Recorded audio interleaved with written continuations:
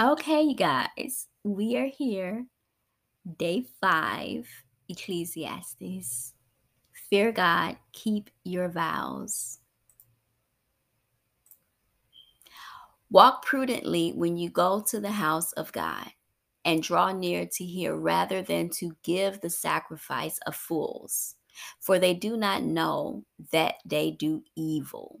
Do not be rash with your mouth, and let not your heart utter anything hastily before God. For God is in heaven, and you on earth.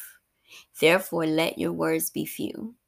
For a dream comes through much activity, and a fool's voice is known by his many words.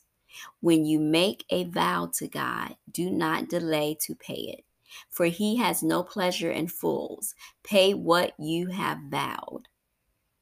Better not to vow than to vow and not pay. Do not let your mouth cause your flesh to sin, nor say before the messenger of God that it was an error. Why should God be angry at your excuse and destroy the works of your hands? For in the multitude of dreams and many words there is also vanity, but fear God. If you see the oppression of the poor and the violent perversion of justice and righteousness in the province, do not marvel at the matter. For high official watches over high official, and higher officials are over them. Moreover, the profit of the land is for all. Even the king is served from the field. He who loves silver will not be satisfied with silver, nor he who loves abundance with increase. This also is vanity. When goods increase, they increase who eat them. So, what profit have the owners except to see them with their eyes? The sleep of a laboring man is sweet, whether he eats little or much, but the abundance of the rich will not permit him to sleep. There is a severe evil which I have seen under the sun, riches kept for their owner to his hurt.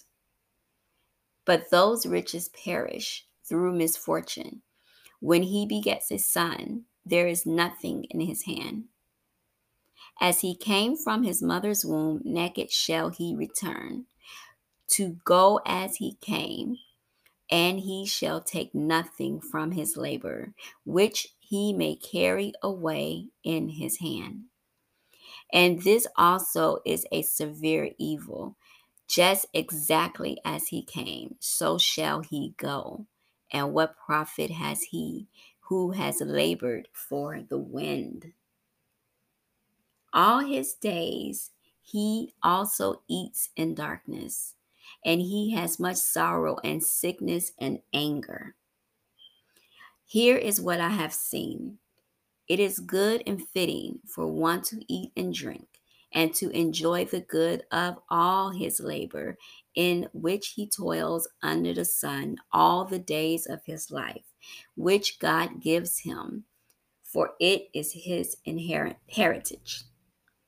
For every man to whom God has given riches and wealth, and given him power to eat of it, to receive his heritage and rejoice in his labor, this is the gift of God. For he will not dwell unduly on the days of his life, because God keeps him busy with the joy of his heart.